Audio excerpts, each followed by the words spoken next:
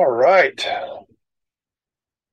Well, welcome back to the Sober Heathen podcast. I am the Sober Heathen, Scott, and I am a grateful alcoholic today.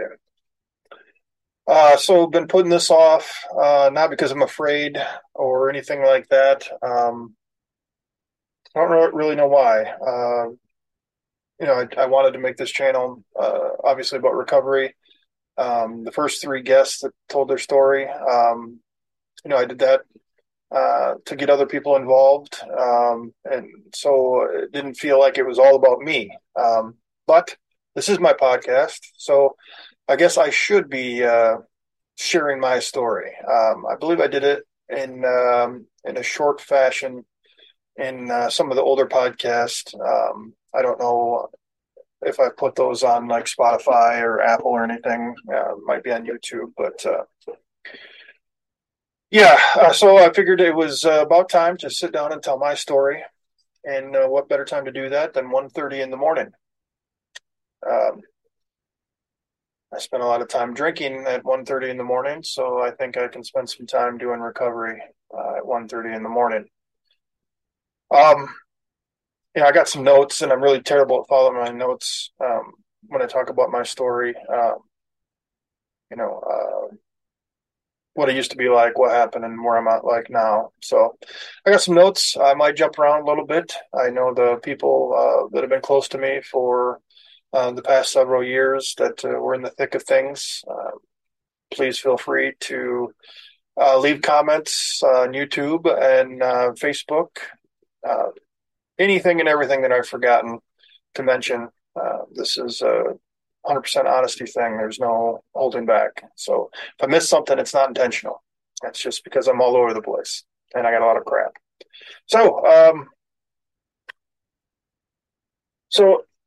I got an episode that I have written up that I'm going to do. It's called alcoholism, but I believe, and through what I've learned, is that in AA it teaches you that alcohol is just a symptom. So when I take alcoholism in this kind of like I don't know, I don't want to call it a lecture because I'm not a counselor yet, um, but in the podcast that I'm going to do about alcoholism, the ism is already there for those of us who fall into addiction. Okay. And I'm not going to go into great detail because I don't want to ruin the podcast, but the ism was there. The ism is the other thing. And then you bring the alcohol in and it turns the ism into alcoholism. Um, like the ism for me, I'd sneak snacks, I was sneaky as a kid. I was manipulative, even in the sense of, I was always trying to play all the sides of family members. I was trying to bring everybody together, but I was kind of manipulating them at the same time. Um, and thinking back and kind of really getting to know myself, I could see that, hiding snacks, sneaking around the house. Um, there were a lot of signs, telling little white lies that I didn't even have to. I just did it. And then I'd have to remember everything, even with like friends in school and girlfriends and stuff, and just stupid lies that even then I was like, man, why did I do that? Well, just trying to make myself look cooler, or I'm embarrassed to be honest about something. I don't know, but it was there. And through the therapy and counseling, I've kind of discovered these things a little bit and able to explore them. So one thing that I think that started creeping in at my graduation, I got a full ride to college to play baseball. I took the first offer that I got. It was a school that I had no desire to go to, but I was like, oh man, look at me. I'm a good baseball player. I got a full ride. I'm going to take it. And everybody's going to be proud of me. But I wasn't mature enough for reasons that I won't get into this podcast, but, um, the way I was raised and certain things, I wasn't prepared to make that mature decision. And so, um, for reasons again that I won't go into, I didn't go to college. And what I realize now is with the family disconnect, I was raised by my great grandparents. So, I mean, they were old when they got me, and my great grandmother's still alive. She's 98 years old. Um, they did the best that they could. Was it perfect? No, but nobody's parents are perfect. Did I miss out on a lot of things because of their age? Yes. Because of the time that they grew up? Yes. Did that contribute? Yes. But it's not the defining factor. But um, I ended up not going to college. I went to a day and a half of orientation, and I called my mom halfway through the second day, and I was scared. Fear is a big part of alcoholism. I was scared. My social skills were crap, and I called my mom and said, "Hey, I don't think I can do this." And my mom, wanting to be my friend more than my parents, she said, "Okay, just come home then." Really? And just come back? Yeah, why not? And so in that, baseball became such a huge part of my life up until that point. That was my outlet for everything. If I was happy, I could go and play some baseball. If I was sad, I could go and work on something outside at my grandma's house, throwing the ball to myself, throwing it up and hitting it and chasing it. It was my outlet. And all of a sudden, baseball was gone. Um, I started coaching, and I loved coaching as much as I loved playing. Um, but as much as I loved it, it wasn't the for me that I needed, the something for me that I needed. And so time goes on, and I turned 21. And I remember the first night that I drank. I always said I wasn't going to drink because I should probably mention I'm a fourth generation alcoholic. So my great grandfather was an alcoholic. My mom's dad was an alcoholic. My mom's an alcoholic. And now you got me. Um, I always said I wasn't going to drink because my mom was always in jail. She was never around. She was a crappy parent. And I try not to bash people too much because I don't want people to be like, oh, slander. That's actually what some of my family sounds like. But anyway, so never going to drink. Never going to do it. Well, living with three roommates, two of them turned 21 a couple weeks before I turned 21, and that was actually when I drank. But I call it 21 because it was just a couple weeks off. Um, and I remember I drank Mike's Hard Lemonade, and I remember the first buzz, and it changed my life. It in the big book on page 83, they have the promises. And if you know anything about AA and you've gone to any meetings of AA, they read the promises in the most of the time in the beginning of the meeting. And I kind of wanted to share this because this is what happened when I turned 21 and I experienced alcohol for the first time. Okay, so these are the promises. I'm going to read them first as you'd read them in AA, and then I want to go back and touch on a couple things. So these are the AA promises, and the promises are these are what's going to happen. I'm just going to read it. If we are painstaking about this phase of our development, we will be amazed before we are halfway through. We're going to know a new freedom and a new happiness. We will not regret the past nor wish to shut the door on it. We will comprehend the word serenity and we will know peace. No matter how far down the scale we have gone, we will see how our experience can benefit others. That feeling of uselessness and self-pity will disappear. We will lose interest in selfish things and gain interest in our fellows. Self-seeking will slip away. Our whole attitude and outlook upon life will change. Fear of people and economic insecurity will leave us. We will intuitively know how to handle situations which used to baffle us. We will suddenly realize that God is doing for us what we could not do for ourselves. Are these extravagant promises? We think not. They are being fulfilled among us, sometimes quickly, sometimes slowly. They will always materialize if we work for them. So that's what the AA program promises. Once you get into recovery, these are the promises that are going to come true for you. And I believe that. I'm not quite 6 months in um, to this goal of recovery, which God's willing, this will be the last one. Um, but alcohol did these same things. So it says if we are painstaking about this phase of our development, okay, we will be amazed before we're halfway through. Before I was halfway through a bottle, I was amazed at what alcohol could do for me. You're going to know a new freedom and a new happiness. The freedom and happiness that alcohol gave me is what hooked me immediately. I was able to talk to people that I couldn't talk to before, whether it be a large group of dudes that normally would intimidate me, or beautiful women, or women that I thought were beautiful. I had a freedom to go and talk to them. I was the fear, the alcohol gave me those promises. Will not regret the past, nor wish to shut the door on it. I didn't have to think about the past and the mistakes that I'd made. I didn't have to think about giving up baseball. I didn't have to think about not going to college. I didn't have to think about not having a serious job. I didn't have to think about living with my friends and having no responsibilities. I didn't have to think about those things when I was drinking. Um, we'll comprehend the word serenity and we'll know peace, man. There was nothing more serene than sitting around a bonfire, drinking my ass off, staring at the stars in the middle of the night, every summer night, and knowing peace. It was just peaceful. It took everything away. It took the shitty family away. It took the shitty thoughts about myself away, the insecurities. It was peaceful. Alcohol gave me that. No matter how far down the scale we have gone, we will see how our experience can benefit others. My experience drinking, making people laugh, doing stupid shit, I felt like drunk me was a benefit to others. I thought that drunk me throwing what little money I had around from the part-time jobs that I was doing, I could be somebody. I had the nice new car because my grandfather helped me get it. So I was benefiting everybody. Um, we will lose interest in selfish things and gain interest in our fellows.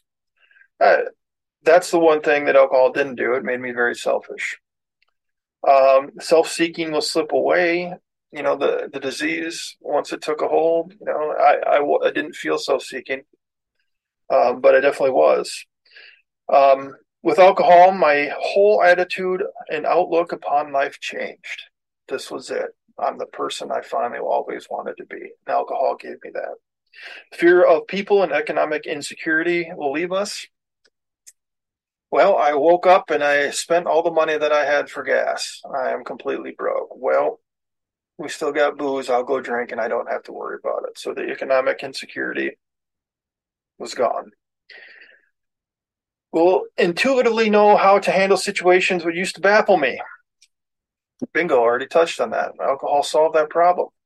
You know, walking up into a crowd, you know, that anxiety that I felt when I went to that first day of orientation sober, and I had to socialize with people that were in designer clothes. You know, it was a Ritchie College. It was Northwood University in Midland, Michigan. If I haven't mentioned that, I don't think I did. But uh, if I could have drank, I probably would have stayed in college, but then I probably wouldn't have made it through. You know what I mean? So anyway, um, so these promises were filled among us sometimes quickly, sometimes slowly. The promises, the promises the alcohol gave me were coming true very quickly. And that's how I got stuck on alcohol. It gave me all those things. So now working through recovery and working AA and doing this podcast, the real life, the authentic promises are starting to come come true, because even I'm not, like I said, I'm not even 6 months in, and people that I've lost and thought I'd never have in my life again, they're coming around. I got a hug today from somebody that I didn't anticipate, a big long hug, and it felt good to get a hug from this person because they've always been a supporter of mine, but I've also scared the hell out of them just as much as I scared the people that were even closer to me. Um, it's one of those things that today, you know, the promises were showing that keep doing this shit, you're going to turn out all right. Things are going to be okay, even when it's hard to see in the beginning. So, started drinking 2008. Got my first OWI. Actually, rolled my car. My grandmother picked me up to take me to the junkyard to get my stuff out of my car, and there are only a handful of vehicles in this junkyard, and it took several minutes for us to find my car. That's because it was flat. How I got out of there with just a deep bruise on my shoulder and some cuts on my hand, how I got out of there with just that, I have no idea. Um, I don't want to say divine intervention because why save me and not save somebody else? So I don't like going there. So I got really lucky. Swore off drinking immediately. This is 2008. Never fucking drinking again. Nope. Nope. I rolled my car. I'm done with this crap. One wedding later, I was right back to it. I went to the wedding. Nope, I'm not going to drink, but all my friends are there. An ex-girlfriend was there. Everybody's drinking and having a good time. Everybody looks good. Yeah, fucking. There's a meeting or a meeting. There's a picture. We're all gathered, and I'm going like this, and my hand is just gigantic, even in the picture from being swollen, and you can see the cuts and scrapes on it from all the glass cuts. So drinking after 2008, it did slow down a little bit. Between that one, the first one, and the second one, I got married. I had two awesome kids. When I found out that my now ex-wife was pregnant, I was like, "No, this is it. As soon as she gets far enough along where she's going to need my help more and more, I won't drink anymore. Then when the kids get here, I'm definitely not drinking anymore." Well, kids were born. My one son had to go to a different hospital the same day that he was born. So within hours or less than hours, the boys were separated, and I was separated from my wife and my other son. I had to go with Easton to go to Saginaw Hospital, and my ex-wife and Gage were in Mount Pleasant.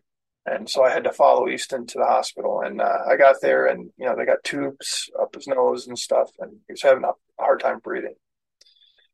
And I stayed there until they kicked me out, and they told me to go get some rest. And there was a room at the hospital, and I remember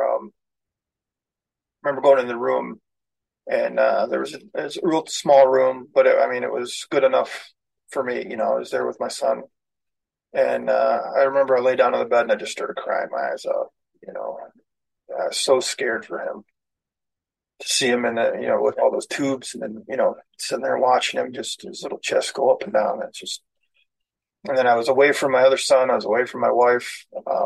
It was terrifying, and drinking never crossed my mind that night. But the second or third night, they told me I should go home, get a shower and sleep in my bed, and then come back and see Easton in the morning. And my wife was still in the hospital. Her and Gagey were still in there. And as soon as they told me to go home, I was like, I'm drinking. And I told the nurse I was going to be back first thing in the morning, and I drank, and my alarm went off, and I was like, I feel like shit. I'll sleep a little bit longer, and I fell asleep, and the nurse had to call me to wake, and she woke me up and like, is everything okay? Where are you? Felt so stupid. Waking up after that, I felt so stupid, that I went home and I got drunk instead of getting up and going and see my son who was in the hospital fighting to breathe. I just drank through it, and that wasn't enough to change my actions. Still slowed down for a little while, but once the boys started getting a little bit bigger, the marriage wasn't going great. She spent most of her time as the boys got a little older outside, doing things on her tablet, watching her show, smoking cigarettes, and I spent my time inside, playing video games and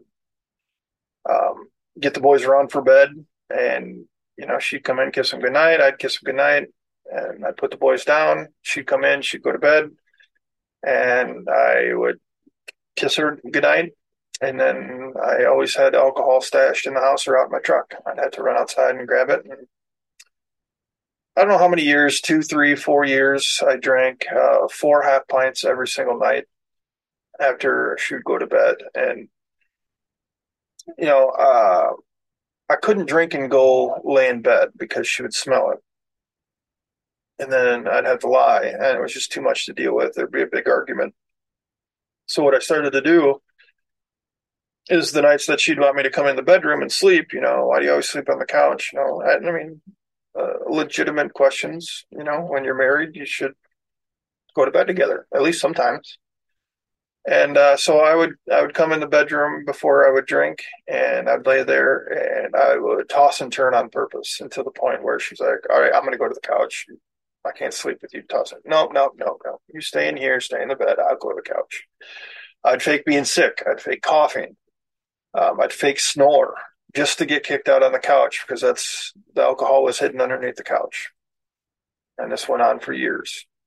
And I remember, I was like, man, I'm so sick and tired of feeling like shit every morning. I would get to work and like, I'm never doing this again. And that lasted till about noon. And then I couldn't wait for the boys to be in bed and Stephanie to be in bed so I could start drinking again, counting down the hours. And I remember I'd come in and I'd smell like alcohol, and I was moving up. See, the thing is, I kept moving up, partly because her dad owned the company, and partly because I was better than the other guys. Um, that sounds egotistical, but I'm just being fucking honest. I was working for a painting company, and it just is what it is. Me and my good buddy, he was my safety guy, and another good friend, he was my quality guy, and the three of us. I mean, it was a well-oiled machine for what it was. And I remember a quality guy came in, shut the door in my office. He was like, "Dude, I can just smell alcohol, man. You better stay away from the reps and the customers and stuff." I'm like, "Ah, shit." And I remember he called me a functioning alcoholic one day, and that's the first time that I'd heard that term used, functioning alcoholic. And what I should have heard was, "Dude, you're an alcoholic." Um, but I heard, "Oh, function. Yeah, you're right, man. Look at, we're kicking ass. This thing is running so well. We're making money hand over fist. I am functioning. I am an alcoholic because I drink every night. I drink a fifth every night, but nobody else in my family can do this. I am functioning." And I wore that with a badge of honor. So things at that company started to go south.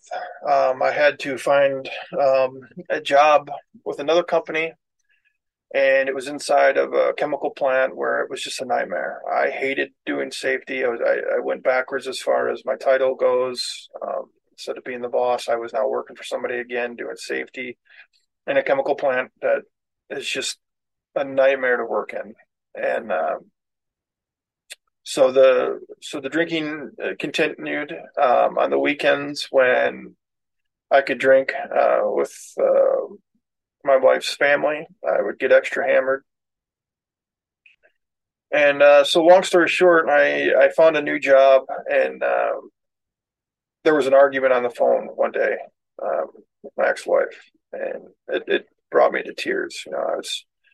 I wasn't happy. I wasn't happy with myself. I wasn't happy with the relationship. I wasn't happy with my job, and I broke down after we hung up, and I left work, and I ended up getting my second OWI that day, and that OWI led to a divorce. And so here I am. I'm moving back in with my great grandmother, uh, missing time at work, spent 10 days in jail, lost my license for a month. And,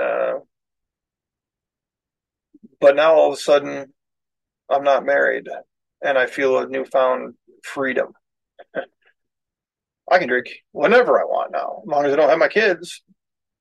So the drinking increased. I started drinking on the job. I started hiding bottles in the chemical plant. It was like a game to me, hide them in different trash cans and bathrooms, and sneaking alcohol into the plant in my vehicle. It was like a giant game. Everything just went crazy. And then I met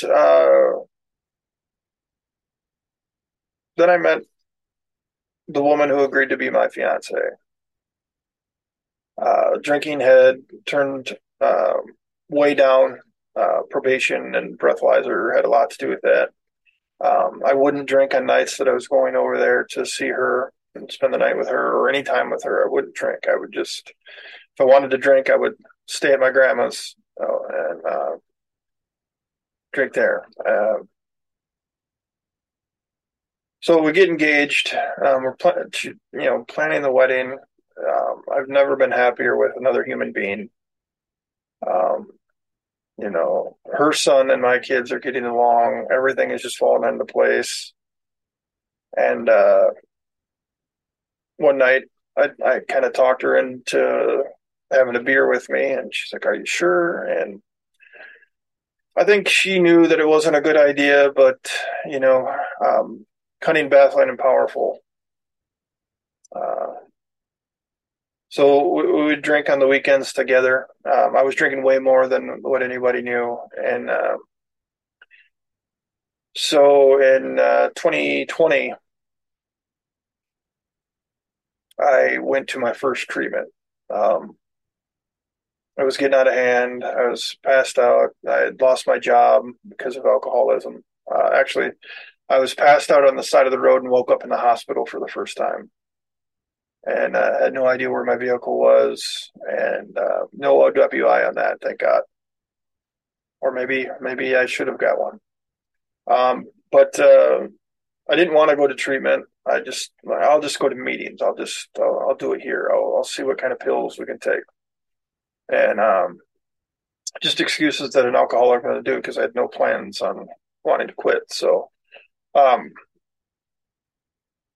my fiance at the time, her son came up and he gave me a big hug with tears in his eyes and like, you gotta go to treatment.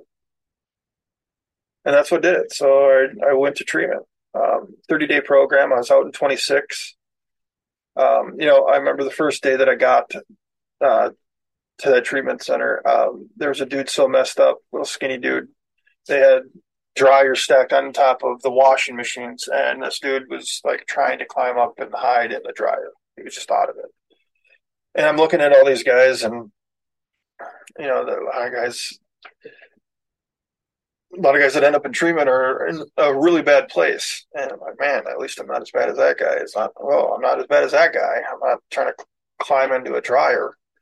Um, you know, dudes, you know, pissing on everything and shitting all over the place in the bathrooms. It was an eye opener but the problem was I was looking at it as, well, at least I'm not that bad.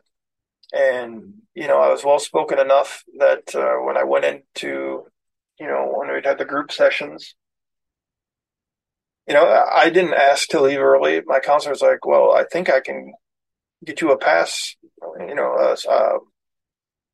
not graduation, but I can't remember what it's called, but completion. And get you completion at 26 days if you want to go. And I remember I called my fiance and I was like, yeah, she said I'd come home early at a few days. She's like, are you sure that's a good idea? I'm like, well, she offered it. So um, things are pretty good after I got back. I lost a bunch of weight. I shaved my head. I was wearing a pink bandana. Like self confidence was pretty high. And while I was gone, my fiance's family came over and they took the entire drop ceiling out of the basement. I don't know how many bottles they found, um, but I was taking my bottles and sticking them up in the drop ceiling. And so when I came home, the entire basement had changed dramatically. It was like finding Easter eggs for them, looking for the bottles. Um, so 2020, that was when I went to my first treatment. I got back, and when I started drinking again, it was picked up right where I left off, and then some. 2020 saw me. I was passed out in a school parking lot. I was passed out at a stop sign with my foot on the brake. The vehicle still in drive, quarter mile from the state police post in Freeland, Michigan. Um, I was passed out with a .36 blood alcohol content in a turn lane. Um, Woke up in the hospital. My vehicle was impounded. Uh, no ticket. License wasn't taken. Um, Thought because of COVID that I dodged a bullet. Then come to find out the reason why I was in jail a month ago for 45 days, I finally got punished for that 2020 OWI. They were just waiting, I guess. I don't know. Um, so after that, you know, my ex fiance, had enough. I mean, she still supported me. I mean, I can't say enough good things about her and what she put up with, and my kids put up with. I mean, and her son. I mean, they all tried, and so we went to the doctors. I got on Antabuse. I got on the on naltrexone, which is a Vivitrol shot pill form. But when you gum your pills and spit them out, nothing's going to work. I straightened up a little bit, and I got an even better job. The best paying job that I ever had. I was safety manager, overseeing over 200 employees. But the drinking had full control. I was getting to work late. I was leaving work early to drink, and then ultimately, how I got fired was I was so exhausted from drinking every night, all day, every day, basically. I would go and park my truck in a parking lot, thinking I was out of sight, out of mind, and I woke up to the owner of the company, one of the owners of the company, beeping his horn, and he has a camera out and he was recording me. He told me to pack my shit up. Um, I took Antabuse, 250 milligrams, and that is supposed to make you violently ill when you drink on it. I would take it for a few days right in front of my fiance, and then I would stop when I could gum it or spit it out or fake take it. I would do it, and then I come to find out I could drink when I was taking the 250s. I could drink, and my eyes would become bloodshot. My face would become bright red. My heart would race like I just ran, 100-yard dash. But after about 45 minutes, that would settle down, and then I could drink normally again. And I was somehow okay with that. I mean, it was terrible. I mean, my heart would just be pounding. But what I did is I turned the rash and the feelings, I turned that into, there's something else going on with me. There's something wrong. I even went to as far as before the relationship was ended. I was going, uh, I was getting CAT scans. I was getting blood work done. I was seeing brain doctors, and it was all fake. I would lay in bed and try to think of ways to con my fiance into thinking that it wasn't drinking. There was something wrong with my head. I would lay in bed and I would just randomly scream on purpose and then pretend like I was sleeping, and then she'd come and check. It gets worse. One day I pretended to get up. I was in nothing but boxers, and I put my work boots on and I think my hat. And she asked me what I was doing, and I ignored her. And she asked me what I was doing again, and I was like, I'm going to go to work.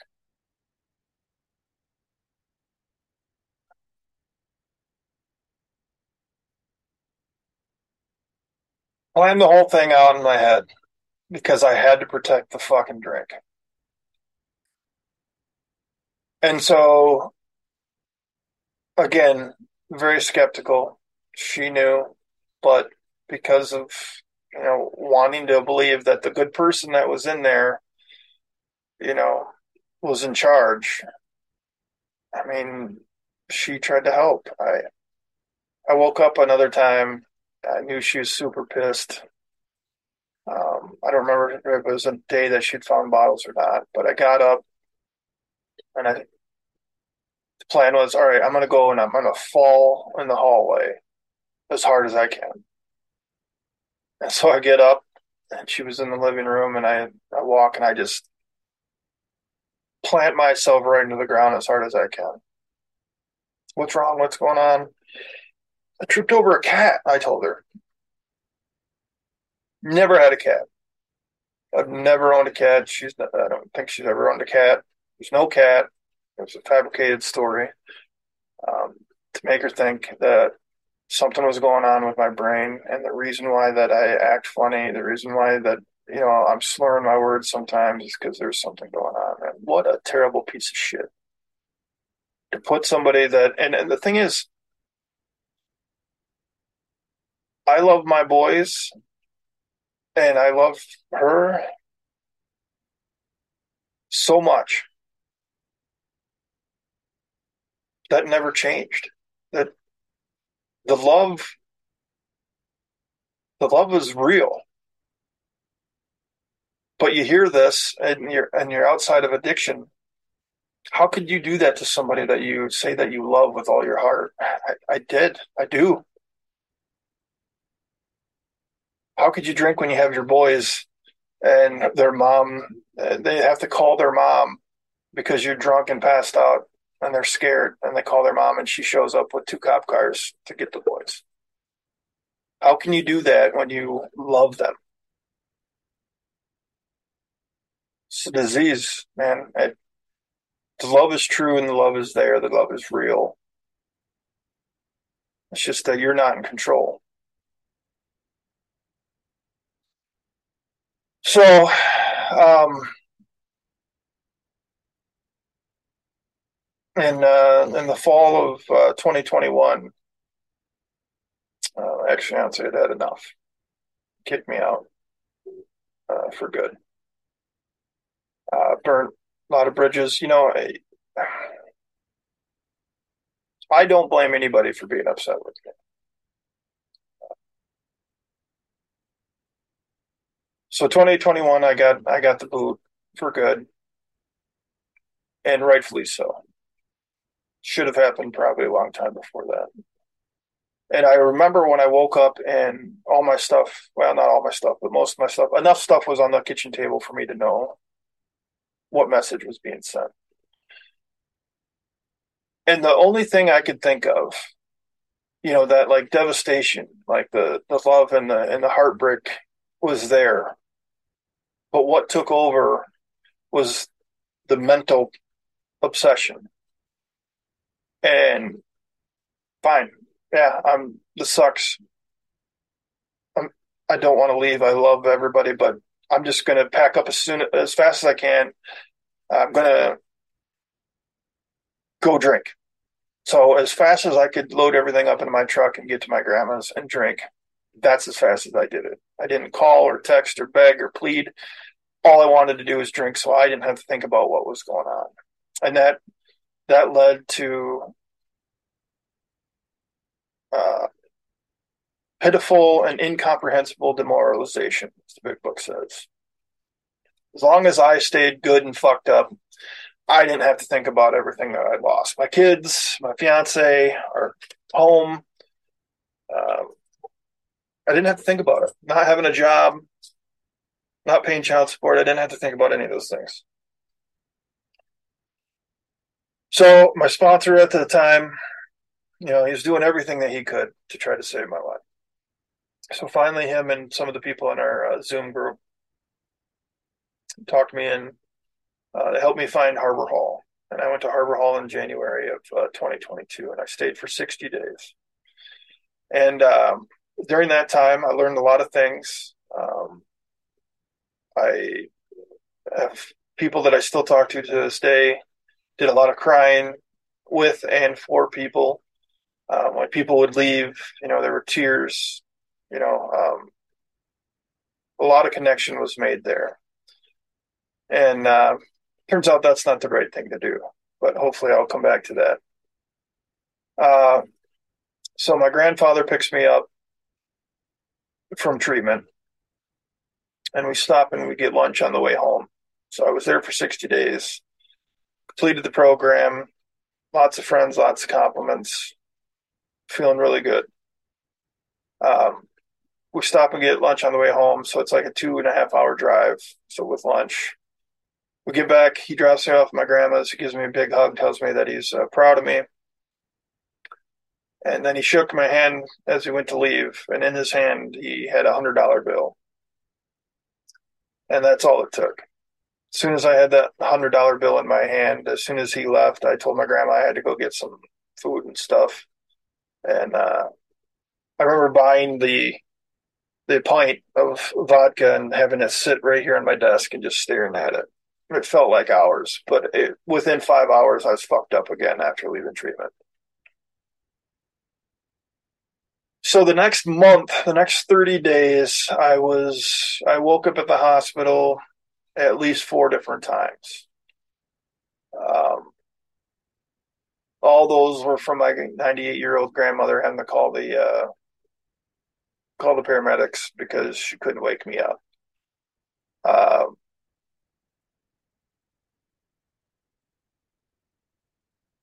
I woke up with a catheter and checked myself out against medical advice. Um, got to feel the catheter being ripped out. That was pretty cool. Uh, signed myself out one time and was going to walk home from Midland to Coleman, which is like a 20-minute, half-hour drive in a car. Um, and again, this was March, so I mean, it wasn't exactly warm out. One of the scariest ones was I woke up with a tube down my throat and I was strapped to the bed. Had no idea how I got there. I was freaking out. I was like, what the hell happened? My grandma okay? Um, I was passed out. My grandma couldn't wake me up. I was in my underwear on the floor. Hypothermia was setting in, and my blood alcohol content on that trip was a 0.46.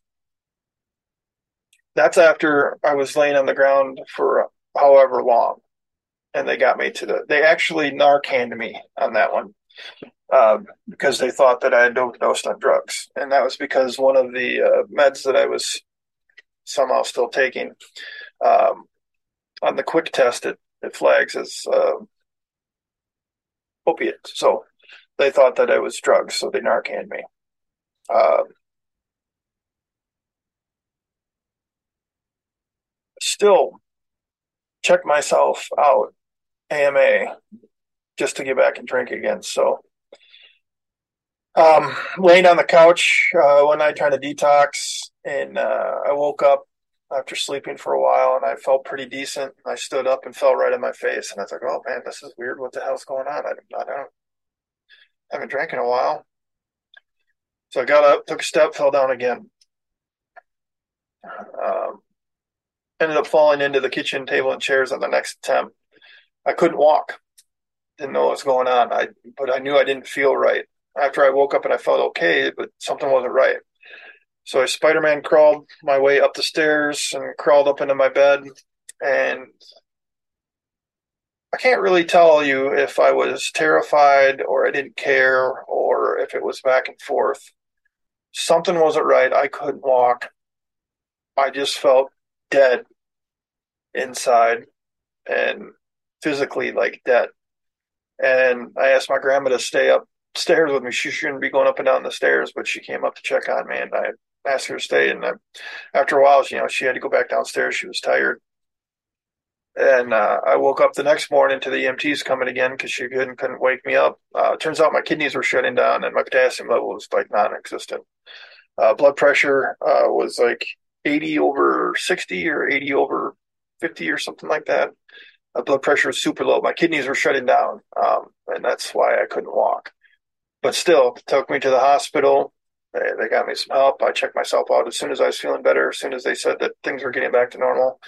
There's pictures that I've posted of me. I mean, my blue eyes are like, they were like a super light blue, like there was no life behind them if you see these pictures. And if I get better at my podcast, I should be able to bring up pictures and show you, but I'm not prepared.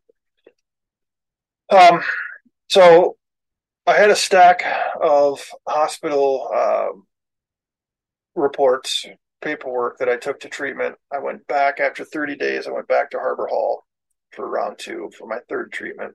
And I took a stack of paperwork with me that thick from 30 days. This time I meant business. So I had 60 days. I ended up staying at Harbor Hall this time for 158 days. Fridays at Harbor Hall. Uh, this time I made friends and acquaintances, but it wasn't like before. I had learned that um, you need to figure yourself out, and yeah, it's nice to help people, but that's after you get some time under your belt. So this time I filled up two journals. I was going all in when when they would do Friday meetings, who's showing the most dedication or determination or whatever. It was always me, and it's like every Friday, to the point that one time one guy on a Friday was like, "Can we just put Scott's name up on the board for everything? Because we know that's what everybody's going to say anyway." And he wasn't being a dick. It's just I was always writing in my journal. I was always doing all the work. Um, and things were going good. I went to the transitional living in those 158 days, and I was living there. And they told me that your 90 days over there is going to go by quick, so you need to make arrangements quickly. And goddamn, they were right. Before I knew it, trying to find housing, I was first on the list in a couple places. They fell through. Then I was apparently on a list for three other places to stay up there. My sponsor had told me, I needed to stay away from all this down here. For my grandma, the stress of my grandma, my kids, my ex fiance, I needed to start a new life, and that was my plan when I went back up there. I'm just gonna give in and do whatever my sponsor tells me to do. So I find myself it's coming up to the end date, and I got this really weird text when I got there the second time, right as I was walking in the doors from my ex fiance, and she said a lot of things, and I understood everything that she said up to one point. That she had heard that I was doing disgusting things, and I didn't know what that meant. I thought maybe one story in that month that I had off, I wore a T-shirt as pants over to the gas station across the street from the house, and just so you know, when you put your legs through the armholes of a shirt, the shirt doesn't stay up. You have to hold it up. So when you go to grab something while you're in the gas station and you don't hold on to your shirt, your pants go down. Did I have boxers on? I have no idea. But I know that I was politely asked to leave and not come back. uh, so I thought maybe she was talking about that. She'd maybe heard about that. But what turned out to happen is when you have a sponsor, you're supposed to be able to tell that sponsor anything and everything. And she was referring to something that my sponsor had told her, my ex fiance was. And I haven't been able to talk to the guy. After she had told me that he had said that I was offering sexual favors to women for alcohol, and I questioned him about it. For one reason or another, we haven't been able to sit down and talk, so I could ask him because I looked at my phone when I got my phone back to move into transitional living, and I didn't see anything like that. So I'm not saying it didn't happen, and I've told my ex fiance this. I'm like, I'm not saying it didn't happen because I was so fucking drunk. I don't know what the hell I did, but there's no evidence to show that I did or didn't. The long and short of it is, even if I did do that and my sponsor knew it, it is not his place to tell anybody. So when you're an alcoholic and early recovery like me, you need an excuse to drink. That's a fucking good excuse. So my housing fell through. Harbor Hall, I had relapsed in Harbor Hall when I went to visit on a weekend. Felt like everybody was mad at me, but nobody's mad at you. You're making shit up in your head so you can drink. So I found myself all of a sudden, my sponsor had betrayed me.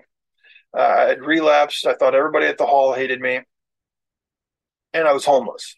I spent the first night sleeping in the back of my truck. Like, it's going to be fine. Totally going to do this. I had a job. The second day, middle of the day, I was so drunk that somebody called a wellness check because I was passed out in the front seat of my truck, and I got my fourth OWI in Petoskey, Michigan. So 4 OWIs. After all the work, I'd spent 158 days the second time in Harbor Hall, 218 days in Harbor Hall in the year 2022, all down the fucking drain. Job down the drain, everything.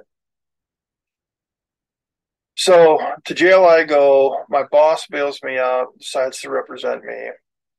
I was working at a treatment center not far from Harbor Hall, and now all of a sudden I went from working in this treatment center to now I'm a client.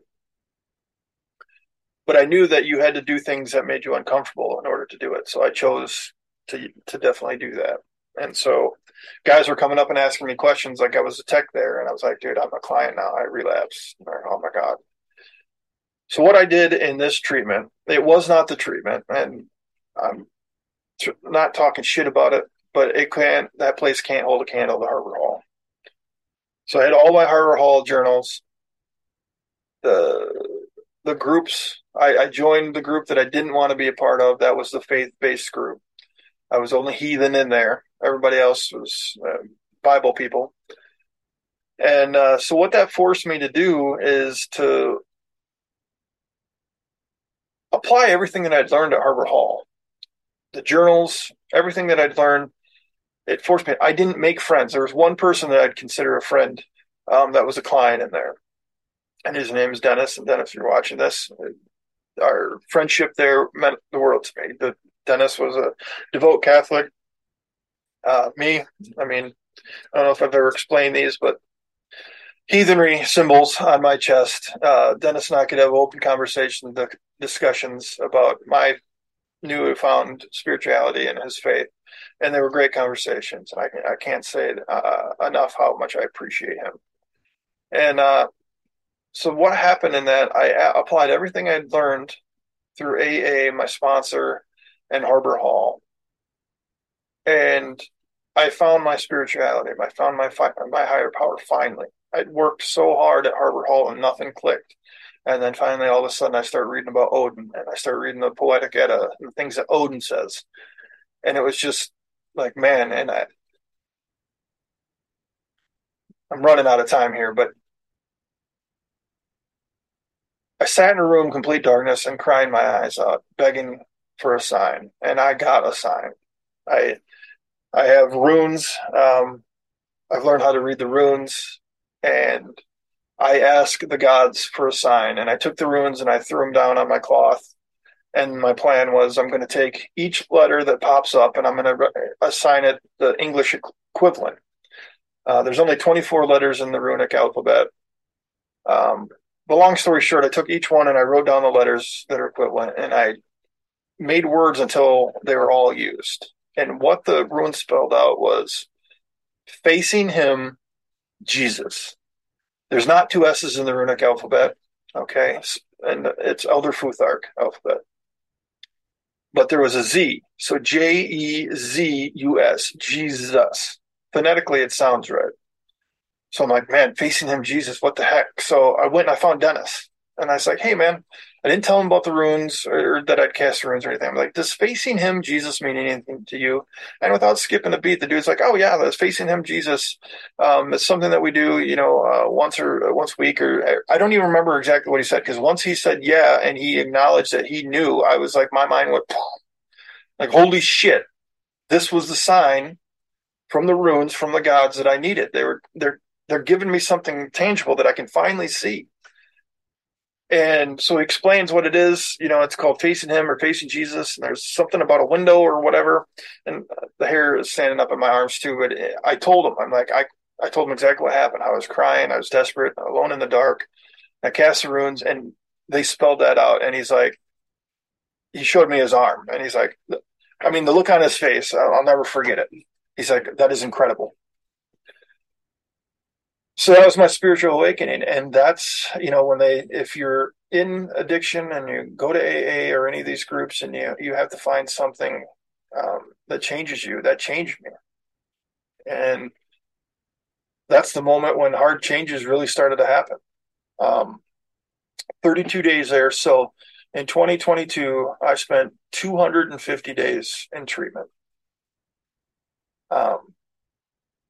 250 days of treatment, and I'm at day 167 in my sobriety now. I had 4 months of sobriety, came home for a visit with the intention of drinking, and I did so. I got really fucked up. Came back, didn't get kicked out, and got my fourth OWI. So, as I've mentioned before, I'm a felon. Uh, because of my four OWIs, spent 45 days in jail recently. Um, I have no job. It's going to be super hard getting a job. Uh, in jail, they didn't let me have any of my meds. Done some research, and that can be really bad to stop some of the meds that I was on. So I was not in a very good place there for a while getting out of jail. I've been back on my meds for almost a full week now. Um, just anxiety meds alone has really helped. Um, but yeah, no job, no money. Living at my great grandmother's house again. 41 years old. Uh, you know, last birthday, I turned 41 in jail. I turned 40 all by myself, drunk, sitting in this very room where I'm doing this podcast. Um, and with all that said, my kids just started talking to me again over the past few days. The woman that I love with all my heart is talking to me. I just got to spend some time with her, and I loved every second of it. But what I did, I could have been there with her again tomorrow. But I did something that I'd never thought that I would do. I was open and honest with her about some anxiety and some things that were bothering me. Not to do with her, they were all internal, they were all me. And so I decided to come back to grandma's. I journaled and I'm doing this podcast because it helps me. Because if I can't help myself,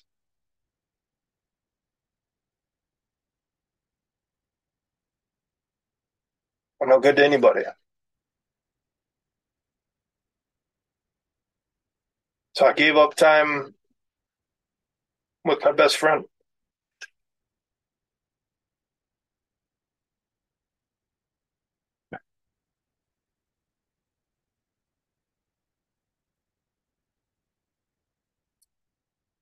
Because it's got to be it's got to be about recovery, doing things to make myself stronger.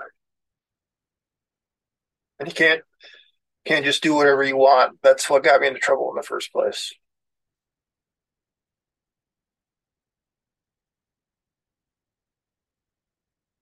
And my kids are talking to me, man.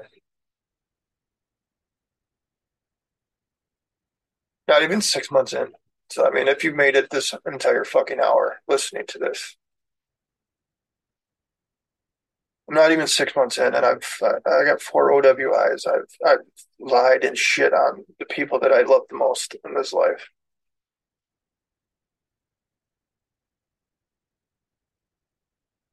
and slowly but surely, sometimes quickly, sometimes slowly, things are.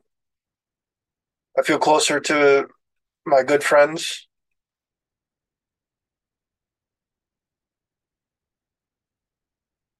I, the weight of not having to lie and hide things is gone, and it's incredible.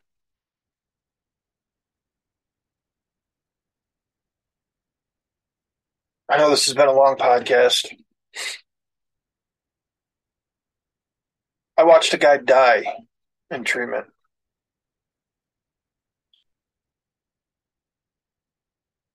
We were at this camp,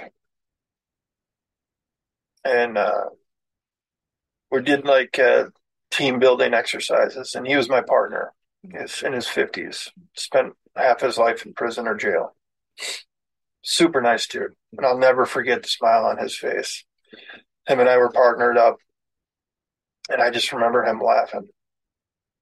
And then, like an hour later, he was climbing up this rope and wood structure, and you get up to the top and you ring the bell, and you fall into the safety net, and then you're like, "Ooh!" And then you get up and you climb back down. Well, he rang the bell, and he fell in the net and never got back up again.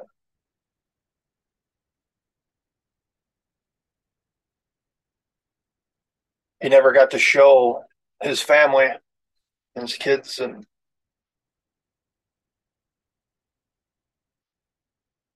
He never got to show him that smile.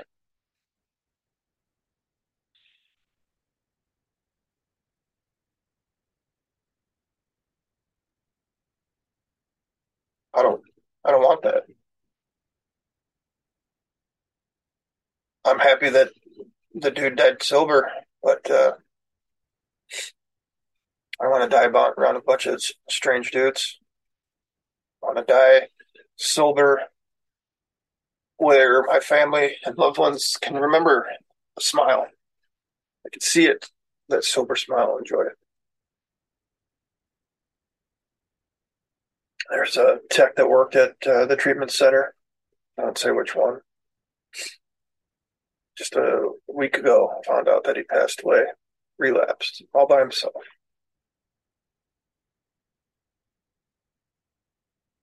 This guy that I was in treatment with, he actually helped me get a job up north,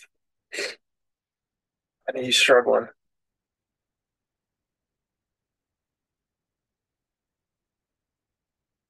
Falling back into it, relapse.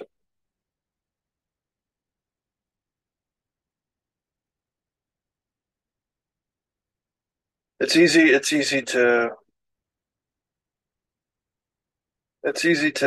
go back because it's what you know. I mean, half my life was drinking alcohol and dealing with things with alcohol. Big book says easier, softer way. Well, what's easier than not have to feel feelings? And not feeling feelings is the easy thing to do, and alcohol can do that in about 2 seconds, especially when you drink like I do. But I don't want that anymore, man. It's too much.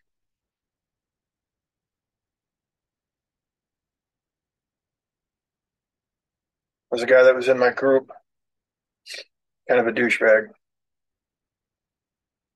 I got this type of guy. And in group, we were pretty honest. Our counselor was pretty honest with him. Like, we don't feel like that you're buying in.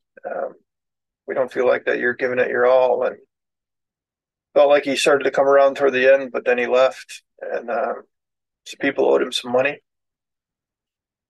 And he took drugs as payment. And he did the drugs. And they were not good drugs. Not that any of them are good, but he used and died. Left a wife and 2 daughters. Yeah,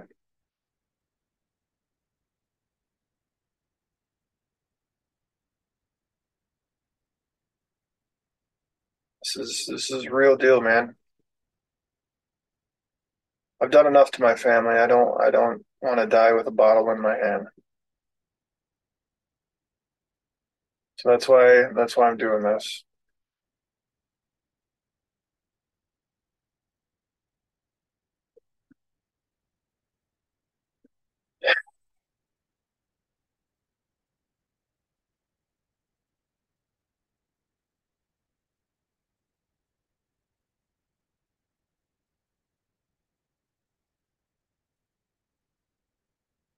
The bravest thing that you can do is ask for help.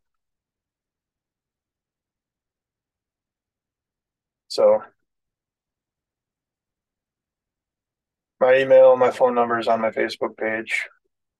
If anybody needs help, or if you're somebody that's not in addiction but you know somebody that is, and um, you want to ask somebody that's been there and done that. The opposite of addiction is connection. So whether you're an addict or you're somebody who's been affected by one, connect with somebody. I friended basically a stranger today, but I know of him and he knows of me. And the dude gave me his phone number 5 seconds after I added him on Facebook. There isn't anybody better to talk to than somebody that's been through it. And five 5.5 months of recovery isn't shit, but it's the best I've ever had. So anyway, if you made it this long, thank you again. Please send your comments and send your questions if you have any. fine tune this thing. This is the first real like open talk that I've done about myself. So I know I missed some things. It wasn't as sad as I thought it was going to be because I've went over it in my head plenty of times, and I got emotional about things that I didn't see coming. But anyway, thank you for listening. Um, there's a lot of cool stuff to come with this podcast. Just I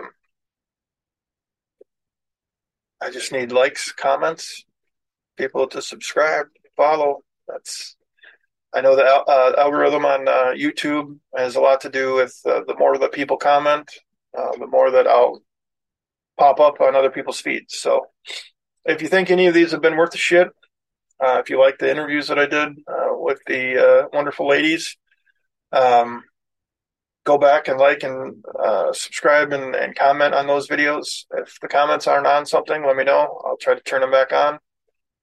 I got an interview next weekend with a dude. Um, got a couple people lined up. So if you're somebody that wants to come on and tell your story, also I want to plan a podcast with a panel of people. Variety would be cool. People that aren't in addiction that might have questions. Scott at thesoberheathen.com or thesoberheathen at yahoo.com, or just hit me up on Facebook and let me know if you're interested. And then I'll pick a few people and we can keep spreading the message, man. So thank you very much. Anybody that listened to this whole damn thing, I think it was an hour and 5 minutes long at least. So thank you. Um, and stay connected, folks. Happy Sunday morning, 2:39 a.m. Later.